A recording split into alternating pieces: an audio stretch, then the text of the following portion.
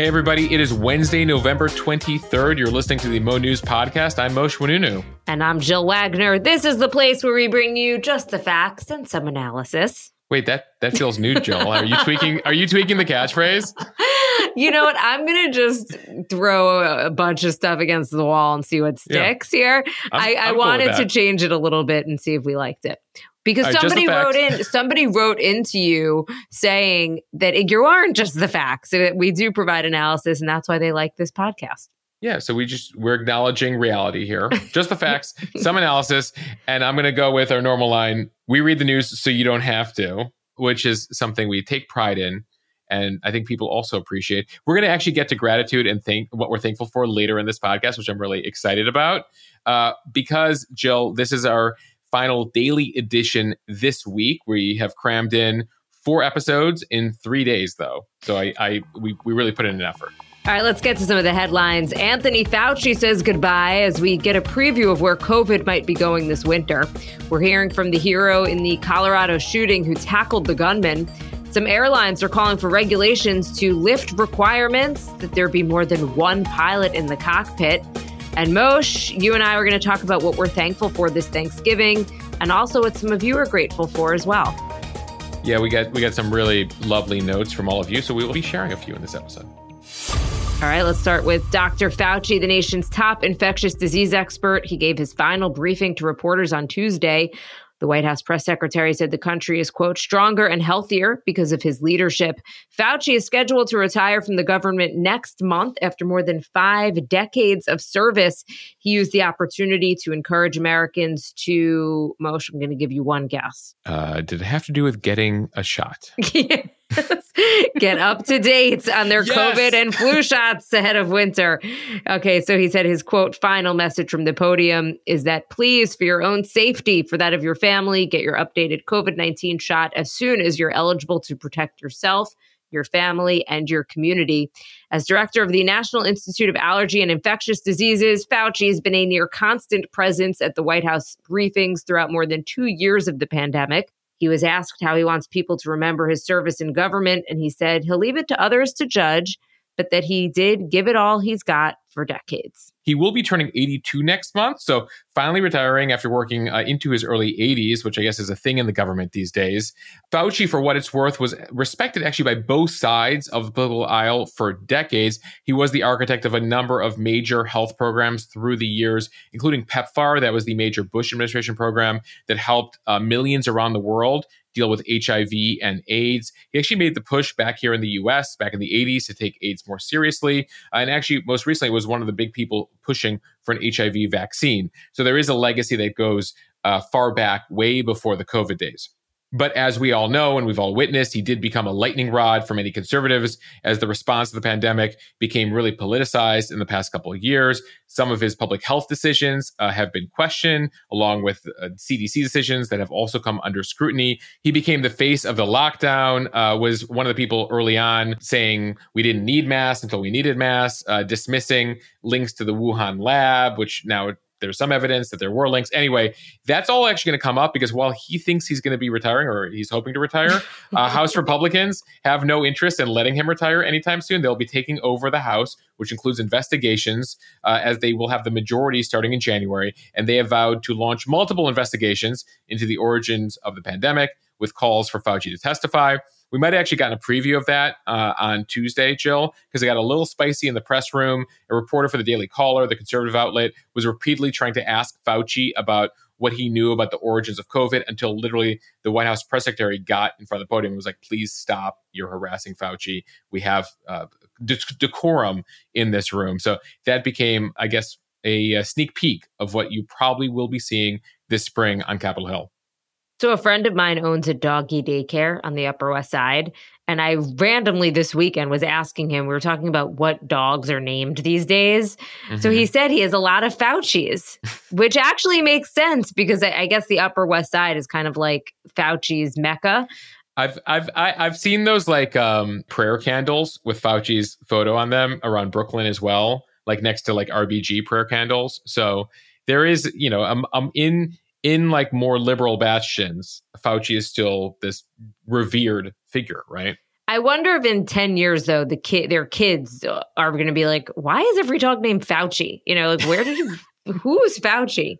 When did this become a thing? But look, his legacy is definitely controversial. I mean, I remember, and I don't even want to get into the origins of COVID because obviously there are so many questions. Sure. But I remember very, very early on in the pandemic when he had come out and said that masks, as you had mentioned, that masks weren't useful, that there was no point in wearing masks. And I remember thinking, well, what would be the harm? I mean, look, it certainly couldn't hurt, right? And then they reversed course and said, actually, you should wear masks. And then it came out that one of the reasons that they perhaps were not encouraging mask use is because there was a shortage of masks and they wanted to make sure that medical professionals had access to them. I don't know. I mean, that's problematic. Well, I think one of the things that he brought up again yesterday was that there was a reason for these mixed messages. We were watching a living, breathing pandemic unfold, and public health officials were going with the information they had at the time. And he understands why the public, fairly questions like, wait, you told us in January X, but then March Y, and then June Z, right?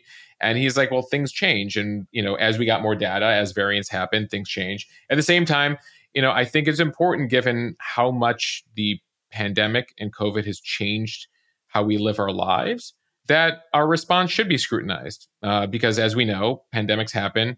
And there were 100 years between the flu pandemic and COVID, but I think we live in a more globalized world and we can expect more of, hopefully not like this, in the future. So it's important to kind of look back and see where things may have gone awry and lessons for the future. Exactly. And I'm not pointing fingers at Dr. Fauci per se, but there were definitely mistakes that were made. There was definitely information that didn't get to the public in a way that was clear and understandable. And yes, there was a lot of stuff that just changed because it's science and because the virus changed and we learned more about the virus as well. Yeah, I mean, even like the initial evidence that like people with the vaccine and initial studies showed they thought they could spread it less, and it turned out that wasn't true, which then gave less oomph to the vaccine mandates. Anyway, I think we need to have an open and honest conversation. And like, as most things we've discovered in our world, the right isn't totally wrong about everything and the left isn't totally wrong about everything. And the truth lies somewhere in the middle. But this issue became so politicized, and Fauci, of course, likewise became very politicized. All right, switching gears, we're learning more about what unfolded in the Colorado Springs nightclub on the night of that mass shooting this past weekend, and also the hero who prevented it from being even worse. Rich Fierro is a decorated former U.S. Army major. He tackled the gunman and then beat him with the gunman's own gun. He said he was at the club with his wife, daughter, and friends watching a drag show when gunfire ripped through the club. He told a group of reporters instinct took over. He had served 4 tours of duty in Iraq and Afghanistan. He charged the man. He says, quote, "I don't know exactly what I did. I just went into combat mode. I just know I have to kill this guy before he kills us." Sadly, his daughter's boyfriend was one of the 5 people that was killed in that shooting. So he said the gunman was easily 300 pounds, wearing body armor and armed with a rifle. So Fierro grabbed the back of that body armor and pulled the man to the floor, jumping on top of him. Fierro then yelled for another club patron to grab the rifle and kick the gunman in the face. And then he told a drag dancer who was passing by to stomp the attacker with her high heels. Meanwhile, Fierro was hitting the shooter with the pistol that the shooter had also brought into the club. The Colorado Springs mayor said of Fierro, "I have never encountered a person who engaged in such heroic actions so humbly." I mean, so incredible, your description there of like what took place. And the fact that, somebody had the instinct to rush him before he could kill and wound more people. President Biden actually called Fierro, according to the White House, thanked him for his instinct to act and save lives. Biden reportedly also offered his condolences to Fierro for his loss, and also talk through what it's like to grieve. It comes as we're learning the names of the 5 people who lost their lives that night. Their ages range from 22 to 40. That includes Raymond Green Vance. He was a 2018 graduate of Sand Creek High School. He was at the club to celebrate a friend's birthday, and he was the boyfriend of Fierro's daughter. Ashley Paw was a 35-year-old wife and mother of an 11-year-old daughter who went to Club Q to see a comedian perform. Kelly Loving, a 40-year-old trans woman from Denver, was visiting Colorado Springs for the weekend. Daniel Davis Aston was a transgender man who is remembered by his friends for being energetic, lively, and helpful. And Derek Rump was a bartender at the club, described by other employees and people who often were served by him as bubbly, full of smiles, and someone who loved to crack a joke. As for the gunman, we mentioned this on the podcast Monday. Anderson Lee Aldrich appears to have had an encounter with local authorities last year. That's when sheriff's deputies arrested him on suspicion of kidnapping and also making a bomb threat. So we were talking about it then. How did he still get his hands on a gun? Because Colorado has red flag laws. Well, a judge apparently dismissed the case and sealed the records. The charges were actually dropped because his family members who were the target of the bomb threats did not pursue the case. And now in this case, the mass shooting over the weekend, Aldrich now faces 5 murder charges and 5 charges of committing a bias-motivated crime. Jill, we have a lot more news to get to in this podcast, but I want to get to a couple of our sponsors today. We're very lucky. Our newest one is Boll & Branch Sheets. Jill, I don't know, were you following me on Instagram as we were having that viral top sheet versus duvet debate a couple weeks ago? Of course. Where do you stand on that? I used to be a firm believer in a top sheet. My husband hates a top sheet. And so I decided it's not worth it. And what do you need a top sheet for anyway? And so we don't use a top sheet. And I have to say, it's kind of nice. It's one less thing to deal with. It's nice. We're still top sheeters in my house.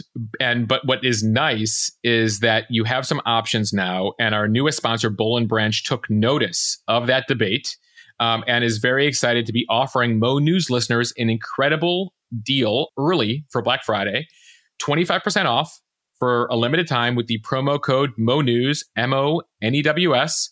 We actually, my wife and I, Alex, recently got a set from them. It includes pillowcases, duvet cover, and yes, a top sheet. And it's been a game changer. They get softer with each wash, but they're offering, Jill, everybody packages that don't include top sheets, which I think is very nice, for people like you. That's great.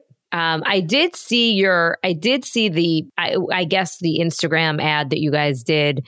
Both of you in blue t-shirts in bed. Tell us what was going on there. So Boll & Branch has also sponsored us on the Instagram side, and I'm glad you noticed it. Well, clearly it was a memorable ad, which was the purpose. I was casually scrolling through Instagram and I just see this picture. I see this video of you and Alex wearing these bright royal blue shirts in bed, and I'm like, what are they up to? And I obviously stopped and listened. I'm like, very clever.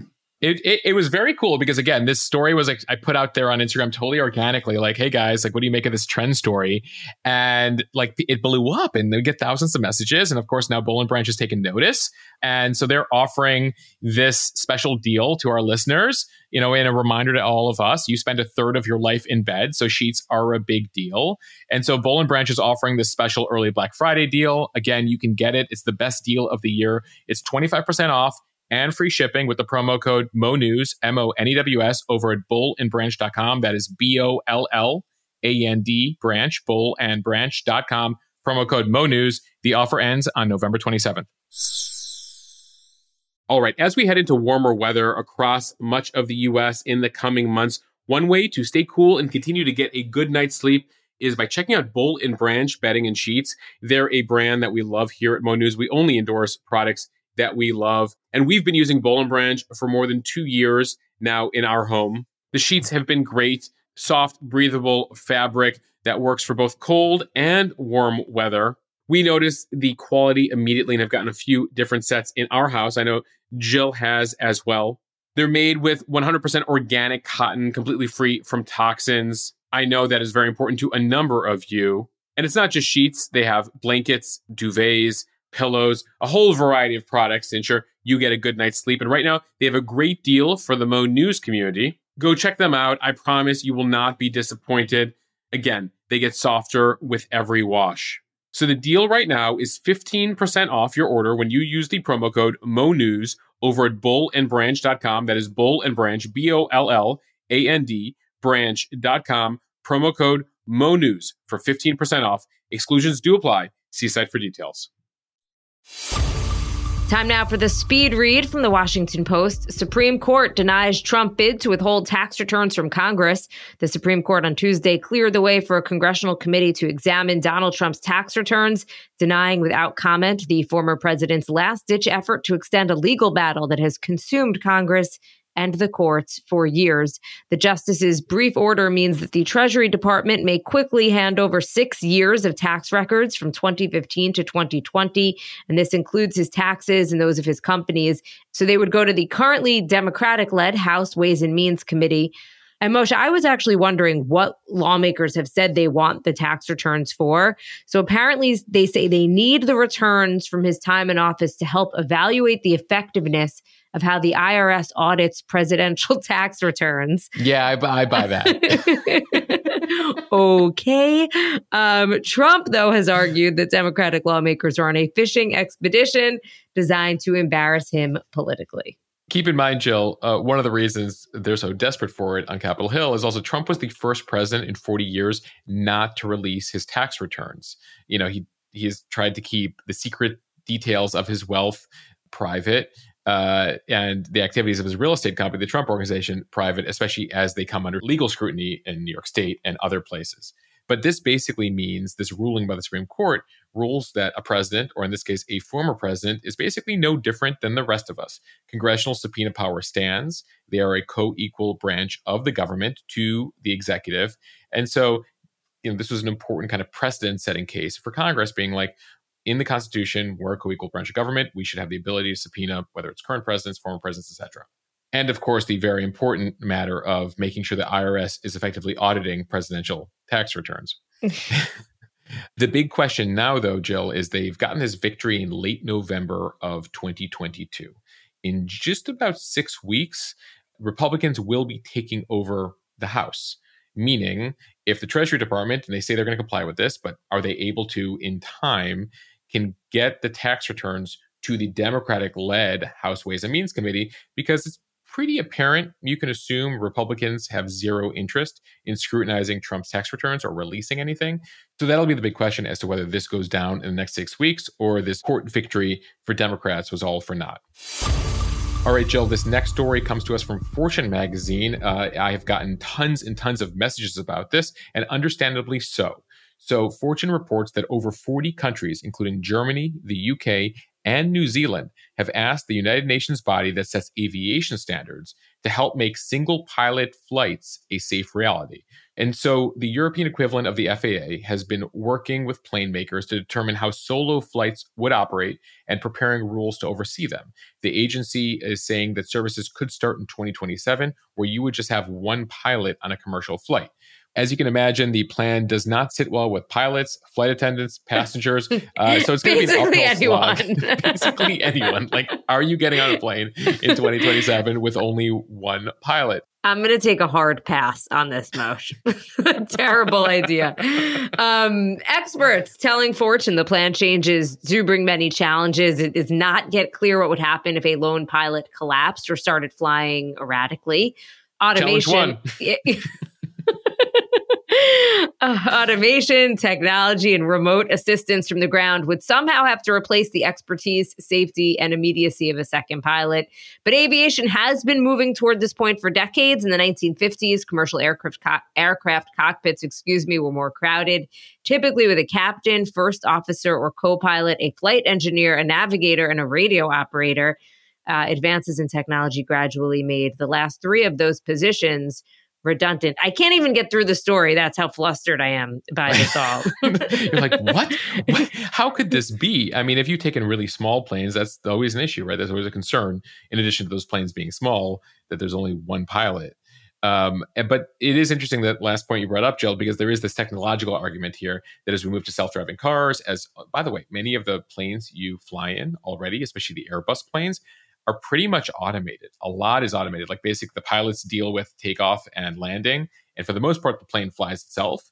That said, here at home, it does not appear, according to NBC News, that the FAA is on board with this. So you probably aren't going to see this domestically, or a case to be made here. This is being left to the Germans, the New Zealanders, and a few other countries there to make that case. And I can imagine this plan probably does not see much adoption, especially here at home, where I have not heard from a single person who's like, yeah, cool, one pilot, let's do it. This from the New York Times. Federal health officials expressed optimism on Tuesday that the nation was better prepared to weather a surge of COVID infections this winter compared with a year earlier. And it comes as they renewed their pleas for Americans to get an updated booster shot ahead of the holidays. While the trajectory of the virus remains uncertain, federal health officials said the administration was hopeful that the combination of infections and vaccinations had created enough community protection that we're not going to see a repeat of what we saw last year at this time. And that was when a brand new variant, Omicron, emerged seemingly out of the blue. A very unhappy first birthday to the Omicron variant, Jill. Remember that? They were shutting down borders. We were all freaking out. I mean, that was only a year ago. Omicron got me, I think. And I'm assuming that was what got our family sick back in June. Me and Alex got hit by that last in December, actually, during that surge. Now, where the coronavirus goes next with all the new variants is still being tracked. Right now, federal officials here in the U.S. are watching the new subvariant of Omicron. It's called XBB, with a bit of concern. The new subvariant only accounts for a small, tiny percentage of cases here in the U.S., but it is showing up in testing of travelers at major international airports, as well as taken hold in India and Singapore. But at the same time, officials are encouraged that the data right now out of Singapore when it comes to XBB does show a jump in infections, but does not report a similar rise in hospitalization. So again, it appears to be what part of the Omicron family where people get it, but it does not is not linked to a major rise in hospitalizations. But it is still wild, Jill, as I was reading this story, that we're still seeing just about 300 Americans a day still dying with COVID. Not to do the simple math here, but that's 2,100 people a week. That is not nothing by any means, especially if one of those 2,100 people is somebody that you know, a loved one. Yeah, Jill, and to annualize your math there, that's about 100,000 people a year. So still concerning. But at the same time, good news is, this new subvariant doesn't seem to be linked to hospitalizations or deaths right now. But at the same time, like if you're in a vulnerable population, COVID is still a daily reality for you, the concern about getting it. From Fox Sports, Saudi Arabia stuns Argentina. Messi in historic upset. The 2022 FIFA World Cup continued Tuesday with Argentina being stunned by Saudi Arabia 2-1, snapping a 36-match unbeaten streak, the second longest streak in international men's soccer history. This is Argentina's first loss in a World Cup opener since 1990, a 1-0 defeat to Cameroon. For perspective, Argentina has appeared in every World Cup in that span. Notably, Argentina ended up making the final in 1990, but lost to Germany. So for all those disappointed Argentina fans, there is still hope. Argentina entered its opener with the third best odds to win the entire World Cup and now faces an uphill battle to get out of their preliminary group with must-win games against Mexico and Poland in the coming days. That's Jill Wagner with your World Cup play-by-play coverage. Did I sound like I knew what I was talking about? Totally. You're like, let me give you that was great. That was a great sports segment, and we're going to lose you at some point to Fox Sports if you continue that trajectory. Jill, soccer is a religion in Argentina. And I was getting photos of just people in tears this morning who woke up super early in the US. I think you had to be up somewhere between 1 a.m. and 5 a.m. to watch this game wherever you were. And for Argentina, the reason it's such a shock is they don't lose. And they're expected to win. And what was interesting is I did hear from some Brazilians who definitely engaged in Schadenfreude, who were like, yeah, that's a huge rivalry in South America. So the Brazilians are very happy about the Argentine loss. You mentioned Messi in the headline there, Lionel Messi. He is the star of the team. He was asked how he and his teammates feel after the game, and he said, quote, "The truth, dead." It's a very hard blow because we did not expect to start this way. And so that's going to be the big question is Messi, who's now 35 years old. He announced this was going to be his last World Cup, internationally renowned. Everyone in the country looks up to him. Can he fix this? I was taking a look at some of the headlines in Argentine newspapers. And the newspaper La Nación took aim at Messi's broken spirit. The website Olé bemoaned their dream turning into a nightmare. And in historical terms, there's only been a couple of these types of games that the soccer experts out there compare it to. North Korea apparently beat Italy in 1966, which was like a true shocker. The Italians also serious soccer players. And interestingly, in 1950, the U.S. beat England, which was also up there because we don't tend to be that good, especially at men's soccer. We crushed the women's Especially soccer. then. I feel like soccer has become a little bit more popular recently. Totally. So that'll be something interesting to keep in mind and to share as a fun fact on Friday, because the U.S. will be playing England this Friday in this year's World Cup.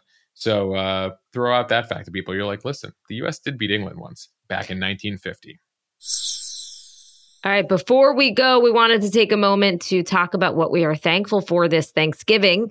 And we're going to start with some of your submissions. They really run the gamut from family to pets to jobs to the little things. And we're going to apologize in advance because we're basically reading your handles, not your names. So if these aren't your names or we're mispronouncing it, we do apologize. I was not thankful for that. Okay, from Renee Kressel, our new house with an interest rate of less than 6%. Nicely done. Mia Deacon, my family this year has been stressful and weird, but having a community to lean on is a heart emoji. From What the Heck Beck 88, I happen to love that handle. My wonderful little family, they are my why. From Lead the Way 1518, I finally have a career with meaning and benefits and camaraderie and support from management. I love that. From Sierra Dooley, my papa, we caught his cancer early-ish. There is hope. He started chemo yesterday. So best of luck. Best of luck praying for your papa, Sierra Dooley. From Jess Parazek, my pup, she's brought me so much joy. COVID times were lonely. Roro Mag 63 is thankful for her cats, Charlie and Mary, who are always there if I have a good or bad day. From S. Gittleson, safety, heat, freedom, as my family in Ukraine struggles with all three, putting things into context for all of us there. And then there are the little things. Heidi Beret is thankful for sunshine on cold days, making my morning walks so much more enjoyable. We got hundreds of these, Jill. A few people actually said they were thankful for this podcast, which we totally appreciate. Some of you tried to make funnies and said you were thankful for your Boll and Branch sheets. Thank you for listening to the ad. We'll let Boll and Branch know that you are thankful for them. That's awesome. Jill, what are you thankful for this year? Oh, Moshe, I had quite a year, and not to lay too much on all you guys, but I do believe I'm being honest. So last year at about this time, and Moshe, you know this, of course, I was the victim of a carjacking. I was held at knife point while I was on my way to work in the early morning. It was horrible and traumatic. And shortly after that, I found out that I was pregnant quite unexpectedly. So I could not be more thankful for this baby who came at a time when I really needed him, because it forced me to get myself together, get my head in a better place, see a therapist, and just work through what had happened. And now he's here and he is delicious. I am also thankful for my daughter, who is smart and sassy and sweet, and she amazes me every day with the things that she says and does. And I'm also thankful for her allergy treatment, which is working. I've talked a little bit about some of her food allergies. So this treatment is helping her to have a more normal life. But I am thankful also for her teachers and school director and her friends' parents who go so out of their way to make sure that even with her food allergies, that she's included in everything and can participate, because that is the big concern, this feeling of loneliness that she might feel really left out. I am thankful for my husband who got me and my family through this year. As I mentioned, it wasn't an easy one. And my parents as well, who live 10 minutes from us and basically do everything and anything for me and my family. And Moshe, I am thankful for you and for having this opportunity to do this podcast together, which I absolutely love. And I know that we're relatively early in this journey, but I already do feel like we're creating something special and building upon the amazing community that you've already built on your social media accounts. Oh, Jill, I'm thankful for you too. And we probably haven't discussed this since our first podcast back in June, but we go back to working together nearly a decade ago at CBS, and then you went off to Cheddar, and then I eventually went independent and started to, build the thing that has turned into Mo News. And I was so lucky and so grateful that you were game to get back in the newsletter and podcast business with me and help really build this. And I couldn't have done 2022 without you. So very thankful and grateful to you. And there's so many other people and things I'm grateful for. First, my wife, Alex, without whom this wouldn't be possible either. Her love, her support, her patience, And her story pitches, actually, a week doesn't go by where her stories are not ending up on the podcast and on the Instagram feed. And as I spend hours trying to bring everyone the news on these platforms, she's been incredibly, incredibly supportive. I joke, actually, that if it wasn't for her, I would forget to eat. So, Alex, thank you. As you anticipate my or needs, you would definitely not eat as well. Oh, I definitely don't eat as well, but in some cases, I just literally wouldn't eat and take care of myself. So thank you, Alex, for helping me make my professional dream and my personal dreams come true. I'm also thankful to my family, especially this week. Jill, I'm actually taping this from Chicago right now. Without going into details, I actually flew here suddenly over the weekend. A member of my family had quite the health scare, but I'm thankful for modern medicine and that my family can be together at home for Thanksgiving. Also thankful, by the way, to my extended family, Alex's family, for their constant support, especially in this past week. And last but not least, I'm thankful for this community on the podcast listeners, Instagram, newsletter. Without all of you, we wouldn't be here and be growing. Your feedback, your spreading the word, your support for this service has been incredible. Most of all, I love your insights, your anecdotes, your perspective. And it does really give us hope at a time where things have become so politicized, so partisan. People have lost trust in the news. And it's really made me really believe that a civil conversation is possible, that people really do want the facts, that we don't have to fight even though we have political differences, and that there's a new approach here to the covering of the news, to have a conversation with the audience. And I think we're onto something here, Jill, as we get into the second year. I totally agree with you, Moshe. And I've always said one of the things I love most about your Instagram account, and I think we're trying to foster it here on the podcast as well, is the feedback from people who are from the audience, who have firsthand experience with some of the stories that you're talking about. It just shows the reach and the differing opinions. And as you mentioned, to be able to do it in a way that's cordial and just everyone has their opinions without being really kind of nasty to each other, which I think is unfortunately what you get in so many other places now. And, as two fellow recovering journalists from the traditional media, I feel like in those worlds, they've lost sight, and we lost sight back when we were there, of really speaking to the concerns of the audience, and deciding what to cover, how to cover, what questions to ask. And I think there's an opportunity to, social media does get a bad rap, and deservedly so sometimes, for, what it causes and what it leads to. But it is there is a way to use it for good. And I think that, we're starting to figure out that way, especially when it comes to kind of combining or renewing trust in the news and information that you get. Absolutely. And with that, we do need to wrap up, but we want to thank everyone again for listening to the Mo News podcast. Follow us, subscribe so you don't miss an episode, review us in the App Store so we can continue to grow. Really appreciate and so grateful for all of your reviews. They really do make a difference and help the show grow. Don't forget to follow me, of course, over on Instagram at Moshe, at MOSHEH. And reminder, we will be taking the holiday with our families, but we'll see everyone back here on Monday. Have a great Thanksgiving, everybody. Happy Thanksgiving, folks.